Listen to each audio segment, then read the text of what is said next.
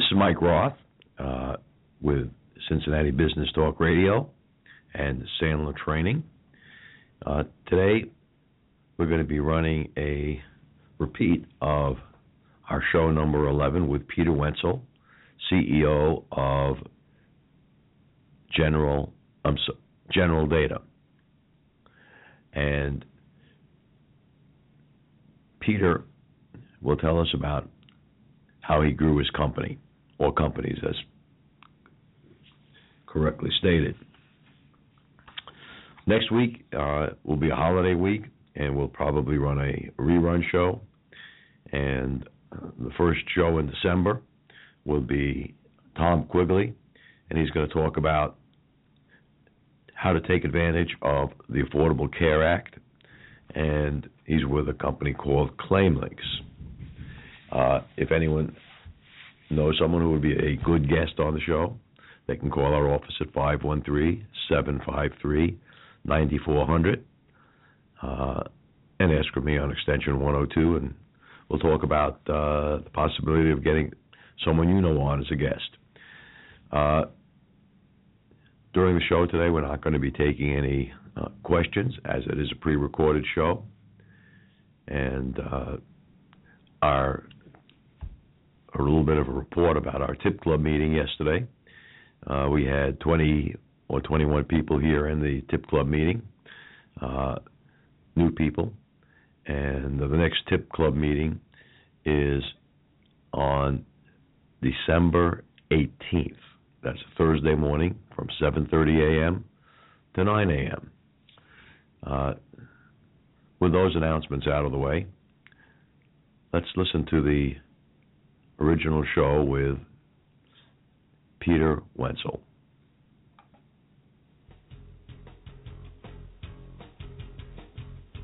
Today, here on Cincy Business Talk with Mike Roth, Cincinnati's most experienced Sandler trainer. We'll be talking to business leaders about how they have grown their businesses and people. We discuss new strategies, tactics, and philosophies which lead to positive growth in our marketplace. Our program is sponsored by Sandler Training by Roth & Associates. Each week, we'll talk with our best Cincinnati area top executives about their tools and insights.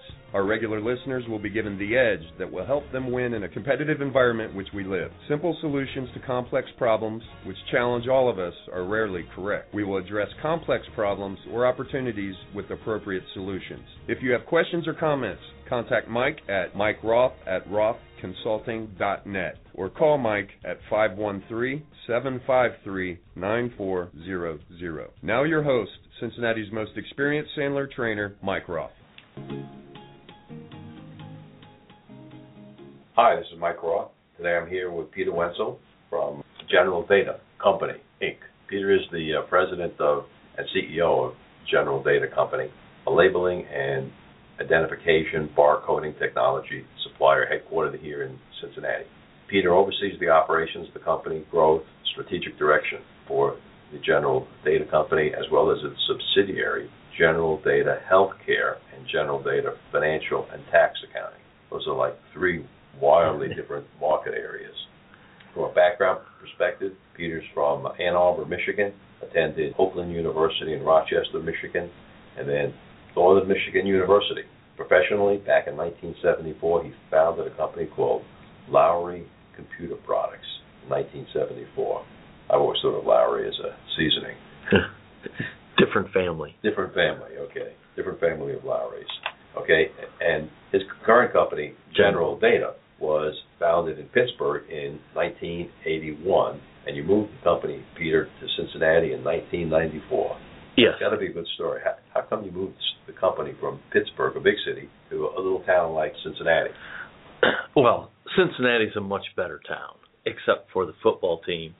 And sometimes the baseball team, and maybe even the hockey team.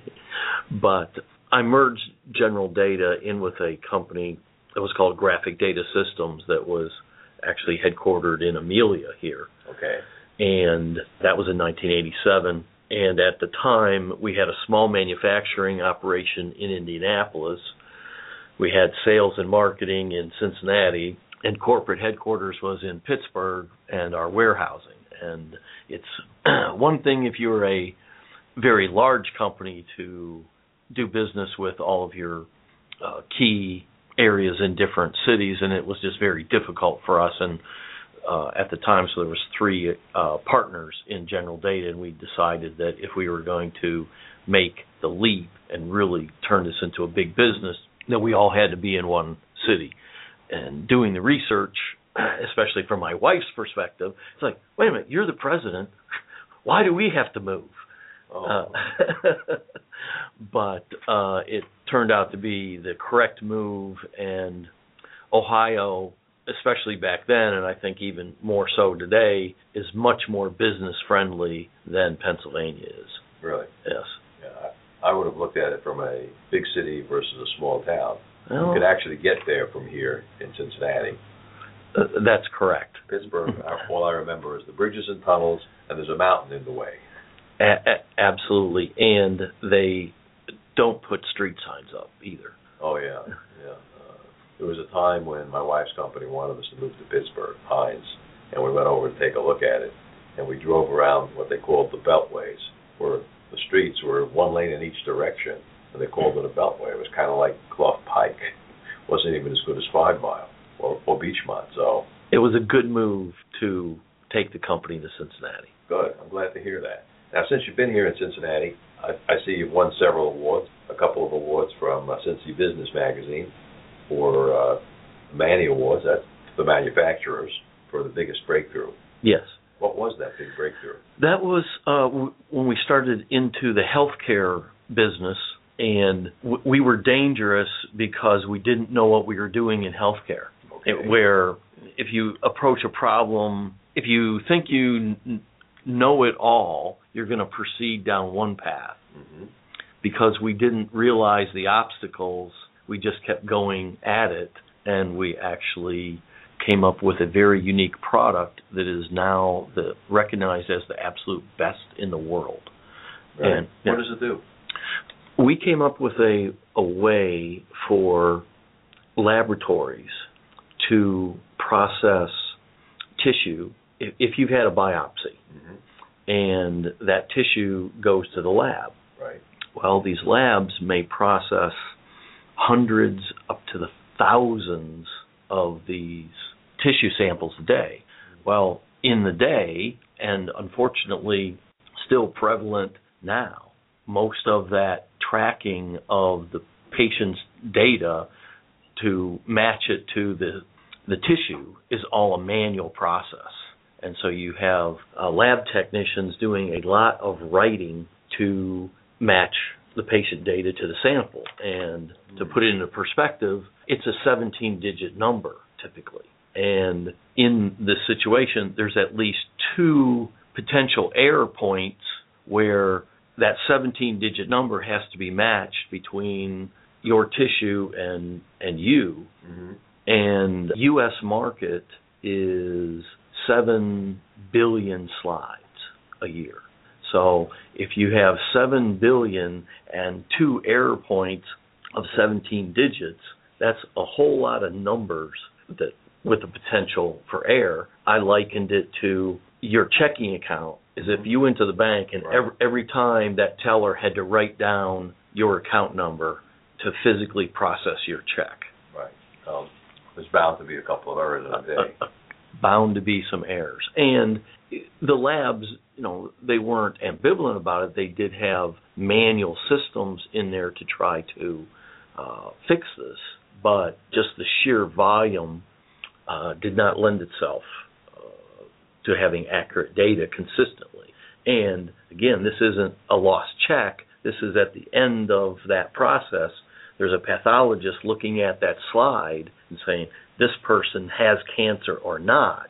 That's a pretty heavy decision. It's extremely heavy. Especially if it comes down the wrong way because of the mix-up in slides. Right. And there has been many documented cases over the years where drastic surgery had been performed on the wrong patient because of the lab results.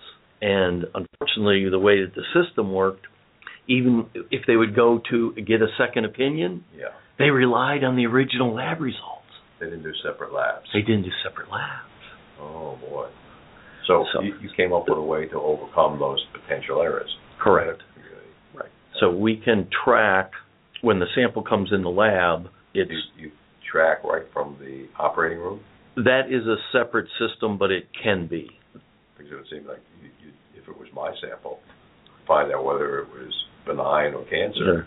I'd want to track right there in the operating room when the surgeon gets it out of me. It can be done, and it's sort of a complicated process because a lot of this doesn't come directly from that operating room. It can come from 50 doctors' offices could be sending stuff in. So Sure. There's many ways to track it coming in, but now many of them are coming in barcoded when they hit the lab. So when they're barcoded, no one has to actually read this or write this 17-digit number. Correct. They scan. And the computer does the match. Correct. So you get the right answer for the right patient. The correct answer for the right patient. Correct. Good. And just to go on that a little bit, we first started out just making slides. We made labels that went on the slides. Okay. And because we found this product, because a customer asked us, can you make a slide label that's xylene resistant, which is a nasty industrial chemical that they use in the slide cleaning? And we said, sure, we can do that. Well, that became a lot trickier than we thought, but we did accomplish that goal. And, we thought we had this breakthrough, and we were fat, dumb, and happy, and we were going to just take over the market worldwide. And then we went to the next customer, and it didn't work. This sticky stuff that yes, that you made to hold the label on. Right. That worked great at the first lab.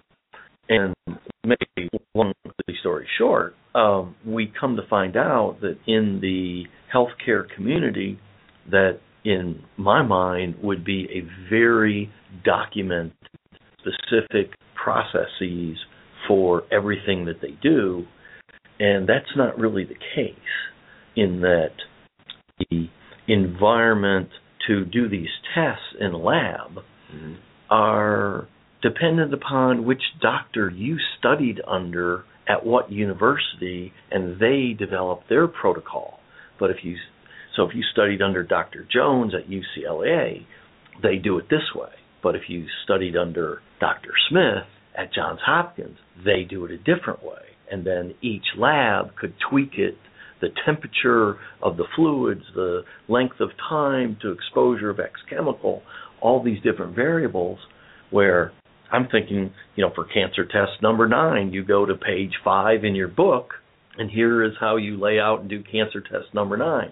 Right. And there's usually about 25 or 26 steps in these protocols. No, not the case.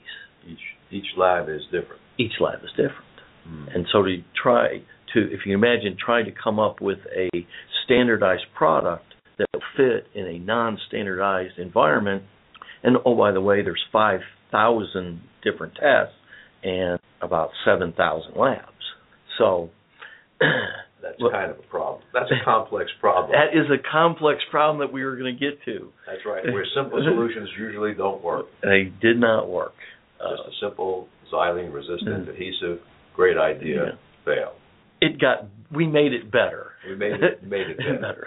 And so that was the challenge, that we had to develop not just a good product, but we had to build a world-class, bulletproof product that would work in just a wide variety of circumstances.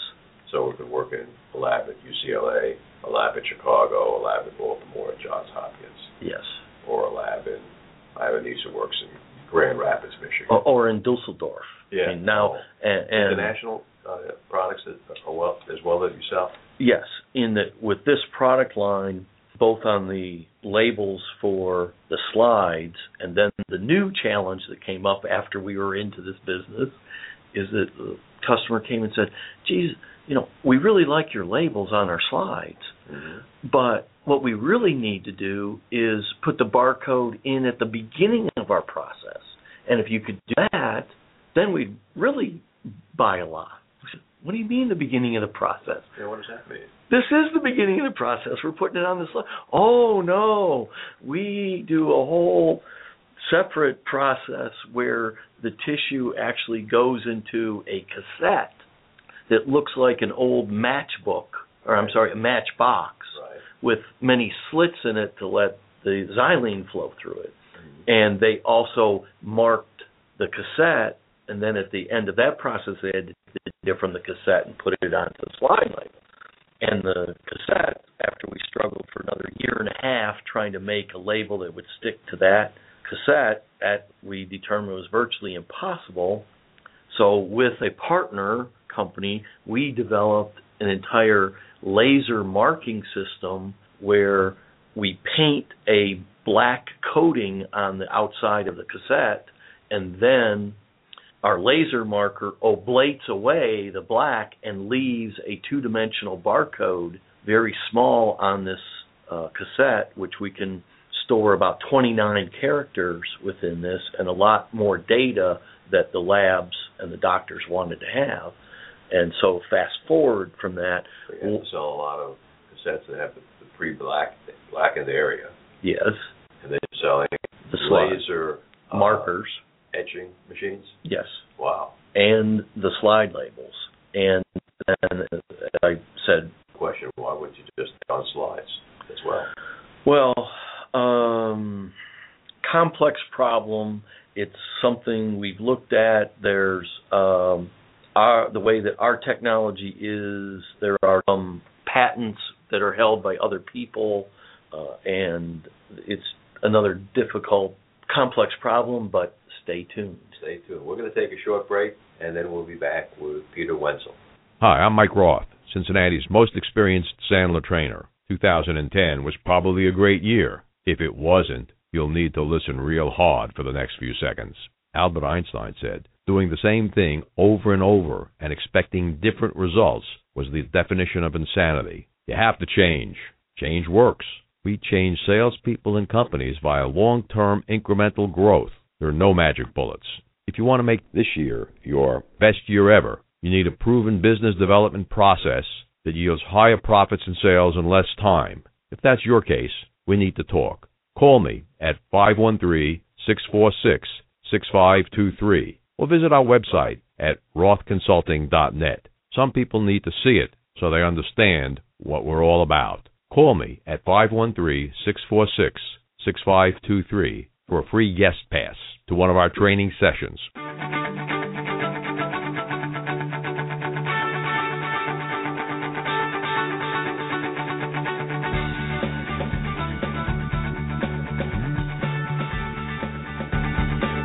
Hi, this is Matthew Newberger with Sandler Training, and I'm here to share Sandler Rule number 11, money does grow on trees.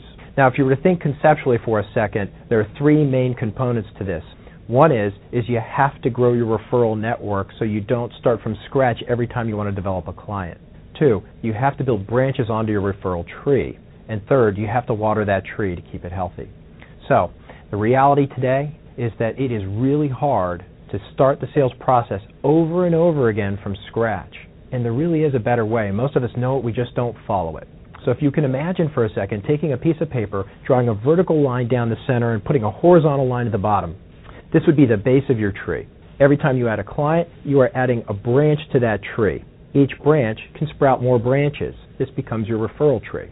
Somebody who's a professional at what they do understands the simple concept that every time they add a customer, they ask that customer for a referral. And when they get that referral, the next thing they do is they make sure that they take that referral from cool to warm based on the relationship with their existing customer. They take that opportunity, they close that opportunity, they ask for another referral. They take that referral, build off the relationship with the client, and take that referral opportunity from cool to warm to hot. And it's actually something that's really great to see. You watch this tree blossom, and you watch this salesperson blossom as well into a very mature professional salesperson. Remember, money does grow on trees. Referral tree.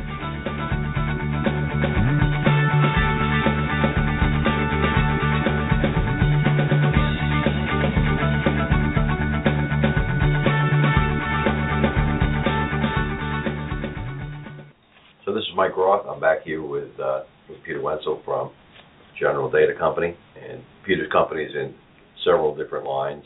We've talked in the first segment about labeling and identification of products and systems, barcoding and data collection and tracking systems, wireless mobility. What is that product line all about, Peter? Wireless mobility, I think most consumers are now familiar with it because of all the smartphones. Sure, smartphones. Smartphones to us is a subset or on the lower end of the scale.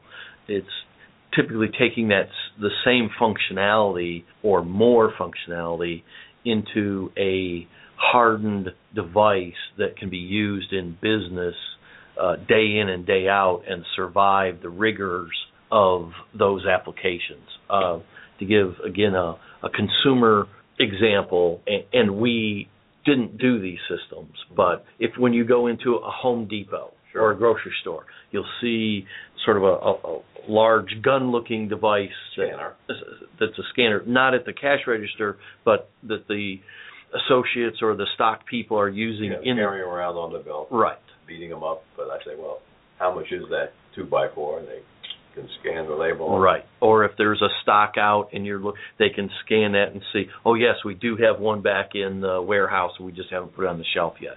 So installing those systems of wireless mobility, we do that nationwide. And in essence, I like to refer to us, we're the data plumbers.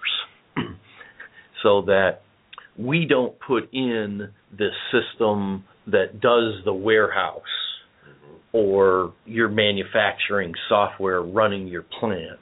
What we do is go into the facility, and typically they're either manufacturing or distribution centers, and we do the site surveys to figure out how many access points are needed, where the correct location for antennas are needed, do you need coverage out on your docks, we've done a few steel mills that are square miles. Do you need to send a signal to the other side?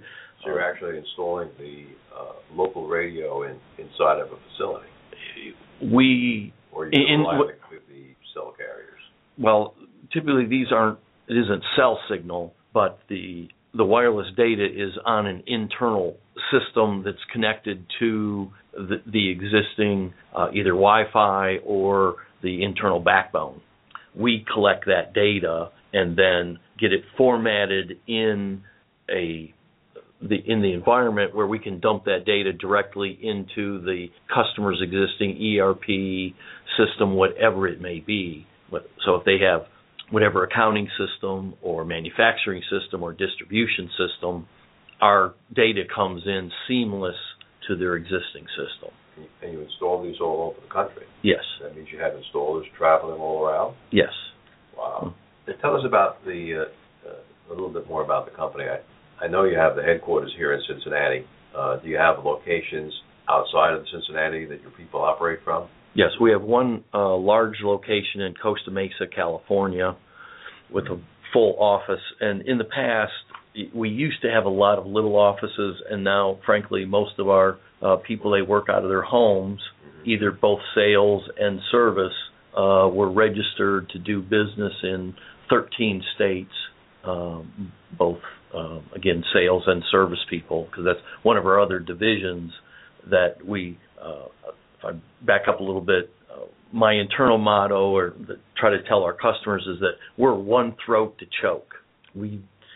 When something goes wrong, there's no excuses. If you hire us, we'll sell it, we'll install it, we'll service it, and depending on the application, either we'll do the software for it to integrate it, and or in the labeling part, if part of that system entails the printing of barcodes, we will sell. We manufacture and sell the labels and the ribbons to go through. So we do the supplies, the commodities, the hardware, software installation, and we fix it if it breaks. In 13 states. Well, 13 states where we have physical people. Physical presence. And then from those states, I think we've done installations in 49 other states. We haven't done Alaska yet. But we have a very large system in Honolulu that was recently installed. Yeah, they probably need barcodes on all those salmons coming up. I was up there last fall. Beautiful place, but one heck of a lot of salmon canneries. The other thought that I had was one of my first clients here in town was you call them a meat packing company, and we're training all of their salespeople in their conference room, and the VP of sales had a heart attack the day before we were to start. So the chairman of the board acts as the leader. You always need a leader when you're training in a company, and it was working out well. I remember the first afternoon, some guy from the plant comes in. He's waving a piece of paper with a barcode on it, slapping it and saying to the president, "It doesn't work. The scanners can't read the codes that we're printing in the freezer." Yes, that if you have a multiple vendor environment, or especially freezers. I'm sure they were doing meat. It was cold, Peter. I remember the first time I visited these guys. They told me to arrive at 5:30 so they could talk. I said, no problem. They said, just come around the front. There's a big door. Go in the big door. It was a freezer door. I walked in the middle of the summer and froze. Yes, we've actually installed antennas inside those freezers. So because the radio signal won't penetrate them. Yeah. Infrastructure. Okay.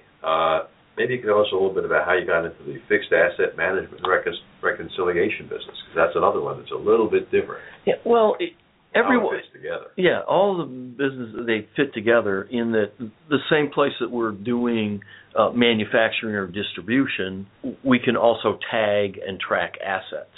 And then as a part of that, actually, I had a company come to us looking for very durable labels that could go in manufacturing environment, and they were the tax consultants that were doing the actual inventories, but their clients didn't want to spend the money to have a full metal laser engraved. If you think back to the old days, we used to see those big metal tags, and they'd have to they were riveted on or whatever, screwed on so they couldn't be removed. Right, which is all well and good, but very expensive, especially if you have to do thousands or tens of thousands of them. And time consuming. So we developed a label that would actually stick through oil onto dirty machines that we could, we'd clean them off to the extent, but it could actually still have an oil film, and we could put the label on it. It would absorb through the oil and stick to the machine. So we had some very robust products for that environment, and talks went from there, and I actually bought that company. Okay. So now we have a full division that does inventories, and it's not so prevalent in Ohio. We see in states where there is still a business personal property tax. That's where the inventories are very important, because especially if you get into, a plant, a chemical plant, a car manufacturer, anywhere from, they may have $10 to $150 million worth of assets in that plant. Sure, something like the Toyota plant, Kentucky. Correct. And if tax state. Right. So if those assets are not properly documented, and it's usually not a problem of new stuff coming in because that goes on the books, what happens is that 10 years after this manufacturing line's installed, a $50,000 motor dies. Well, they promptly buy a new $50,000 motor, and that gets put on the books. Guess what? The one that got thrown out or sitting over in the corner hoping to use for spare parts never gets taken off the books. And so over a period of years, you can imagine, even if you've got $150 million worth of assets and you're only off by 10%, you're paying personal property tax on $15 million worth of assets that are not used, are gone, or obsolete. And so be a big savings. Big savings to get that stuff off the books. And I think we talked about the tracking and identification systems that you make for hospital and medical application. If I could touch base on that just a little bit, because I made a claim And we got onto other things. I didn't get to back up that claim. And I said that our system for that is the absolute best in the world. And when salespeople or whatever tell me that, I'm a bit skeptical, and I just like to back up the claim in that we sell those products ourselves within the United States. Sure. But even for a small, medium-sized company, if you truly have a world-class product, how do you sell that worldwide? It's a very daunting process.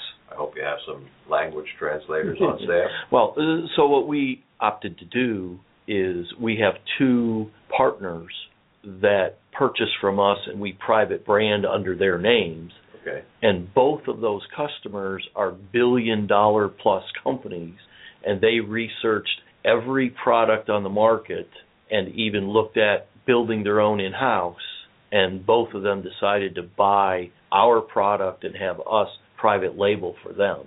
So if you have $2 billion companies buying your product instead of building or buying from somebody else. I would assume that they're non-competitive country by country, so that you're not competing with yourself. Well, we don't sell. I mean, they aren't competing with one another. Oh, yes. Yeah, they are. Well, so they actually are, in some countries, competing head-to-head? Probably. You know, I don't really track their business models, and I have enough challenges of my own here locally. But we worked with a company here in town that made a air quality monitoring system for industrial hygienists. I don't want to use the name of the company, but it was an extremely successful system, and they managed to sell it to another large billion-dollar company that put their name on it, and our company's reps were selling directly head-to-head with the megalith. Yes. Most of the time we were winning. Well, that happens more than people might believe just in businesses these days, and I see it on the labeling side where we weren't any cheaper. You know, you could buy it under the national brand name that everyone's heard of, almost a household word, and our guys were selling it for sometimes 20% more than the national brand that was essentially just private labeling some of the product line. It was an interesting experience, and that company had the same kind of result with salespeople started to move out of Cincinnati, and they're working out of strange places like Cape Cod. That's worked out well for them. Peter, I think we're going to take a short break in here, and then we'll be right back.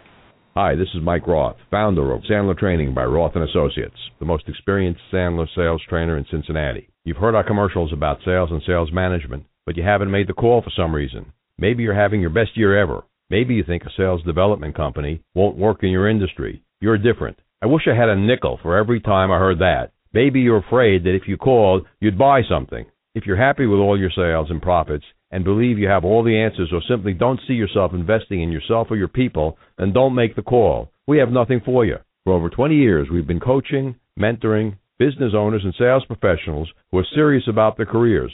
So if you believe that Sandler Sales Training might make you better, faster, meaner, and stronger, call me at 513-646-6523 or register for our next open house. Roth & Associates, the most experienced sales trainer in Cincinnati. You can check us at www.rothconsulting.net. And we're back with Peter Wentzel from Data General Data. I spent too many years in the computer business. Right. Well, and what's funny about that is in the very early days when I was working out of my house, when people would confuse my company with Data General, I was very happy. Sure. And it made you bigger. It made me much bigger. But then as the computer industry moved on and Data General sort of faded, that now unfortunately you're showing your age here because a lot of people have never even heard of Data General. Yeah, that's an interesting problem. Okay, what I'd like to ask you, Peter, is in your industry, in your world, what do you see as the positive side, the opportunities, possibilities for growth in our marketplace? And maybe we'll continue on with obstacles and how we might overcome some of those obstacles.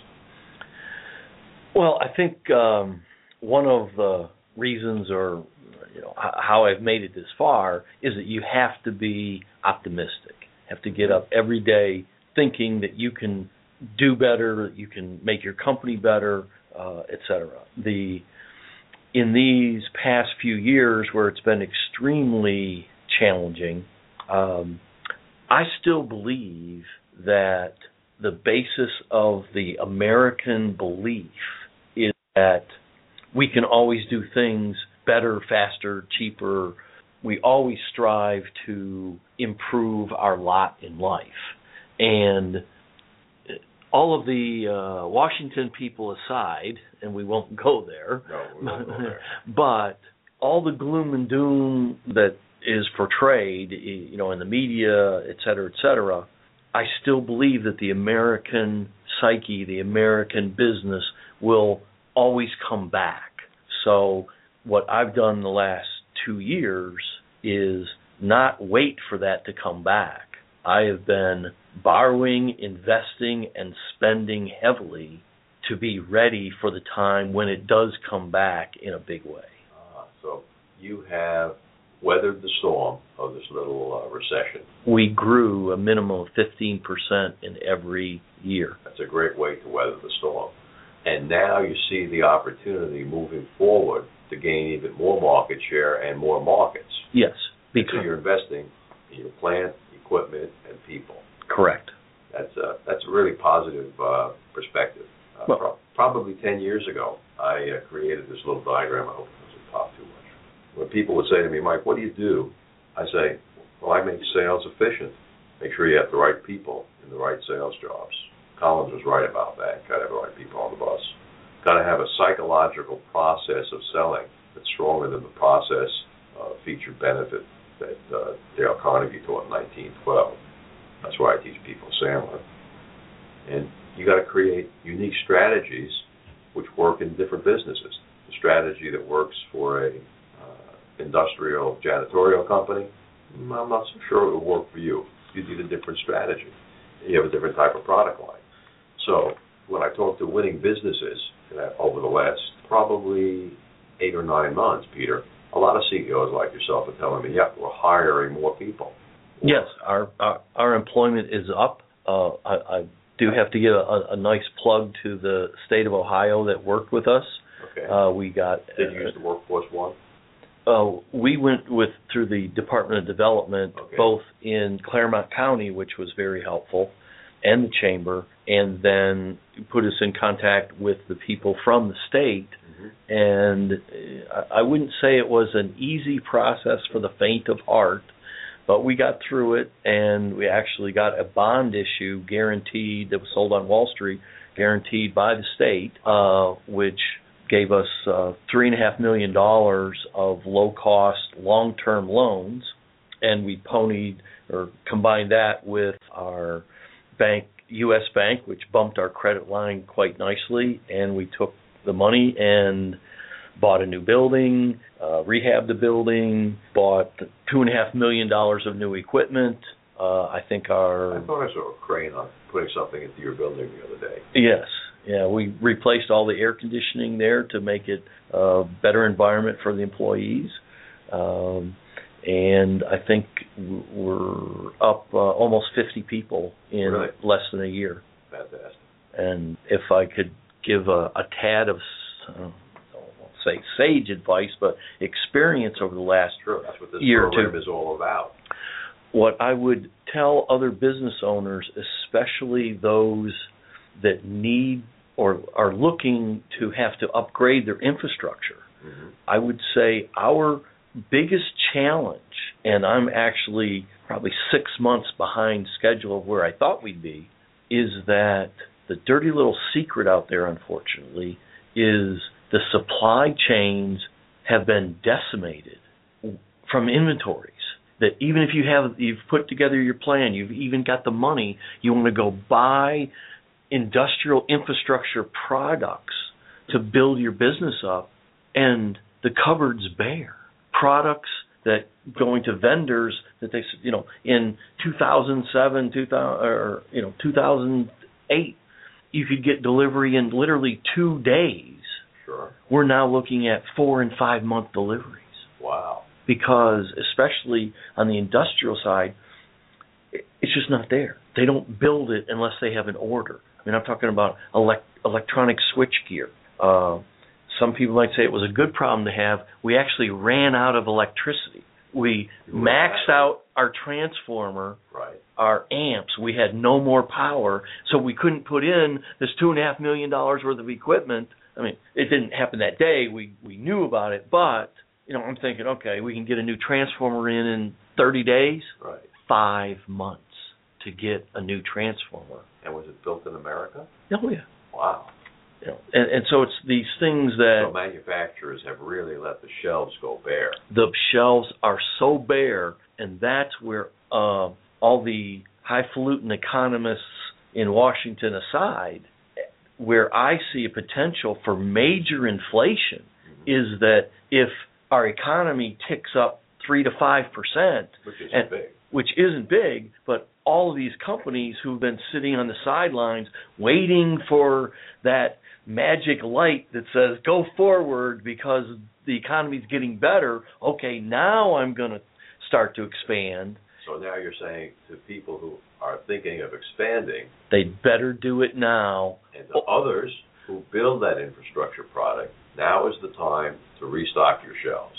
Absolutely. Build your inventory, because guys like Peter don't like waiting. I could see the expression in your face when you said you had to wait 5 months for an electrical transformer. Oh, I've got a machine that was supposed to be delivered in November that I still haven't got yet. They're 8-month delivery. 8-month delivery.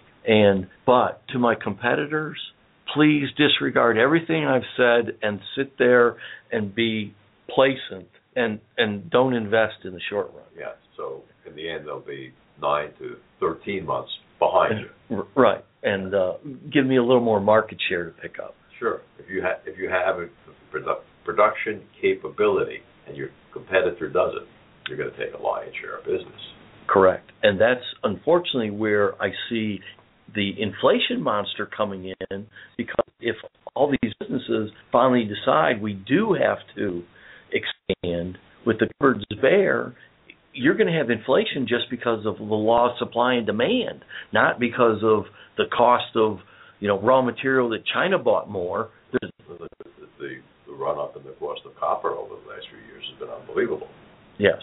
And I've seen things in writing saying that the run-up in the value of silver has really just begun, that people are expecting a 200% price increase in silver because of the industrial application, because of its electrical conductivity capability.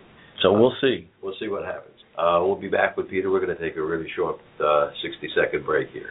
Imagine you just left your prospect's office and he now has your proposal, quote, or estimate. What do you suppose he's going to do with that valuable information that you just gave him for free? Call you tomorrow with an order? Get real! He's shopping it around to the competition. Hi, this is Mike Roth, founder of Roth & Associates. I'm the most experienced Sandler sales trainer in Cincinnati. I'm constantly amazed how salespeople operate. They believe a prospect asking for a proposal means the sale is as good as closed. Face it, trained prospects will turn you into an unpaid consultant. For over 20 years, we've been coaching, training, and challenging professionals who are 100% committed to long-term sales growth and profitability, no matter what it takes.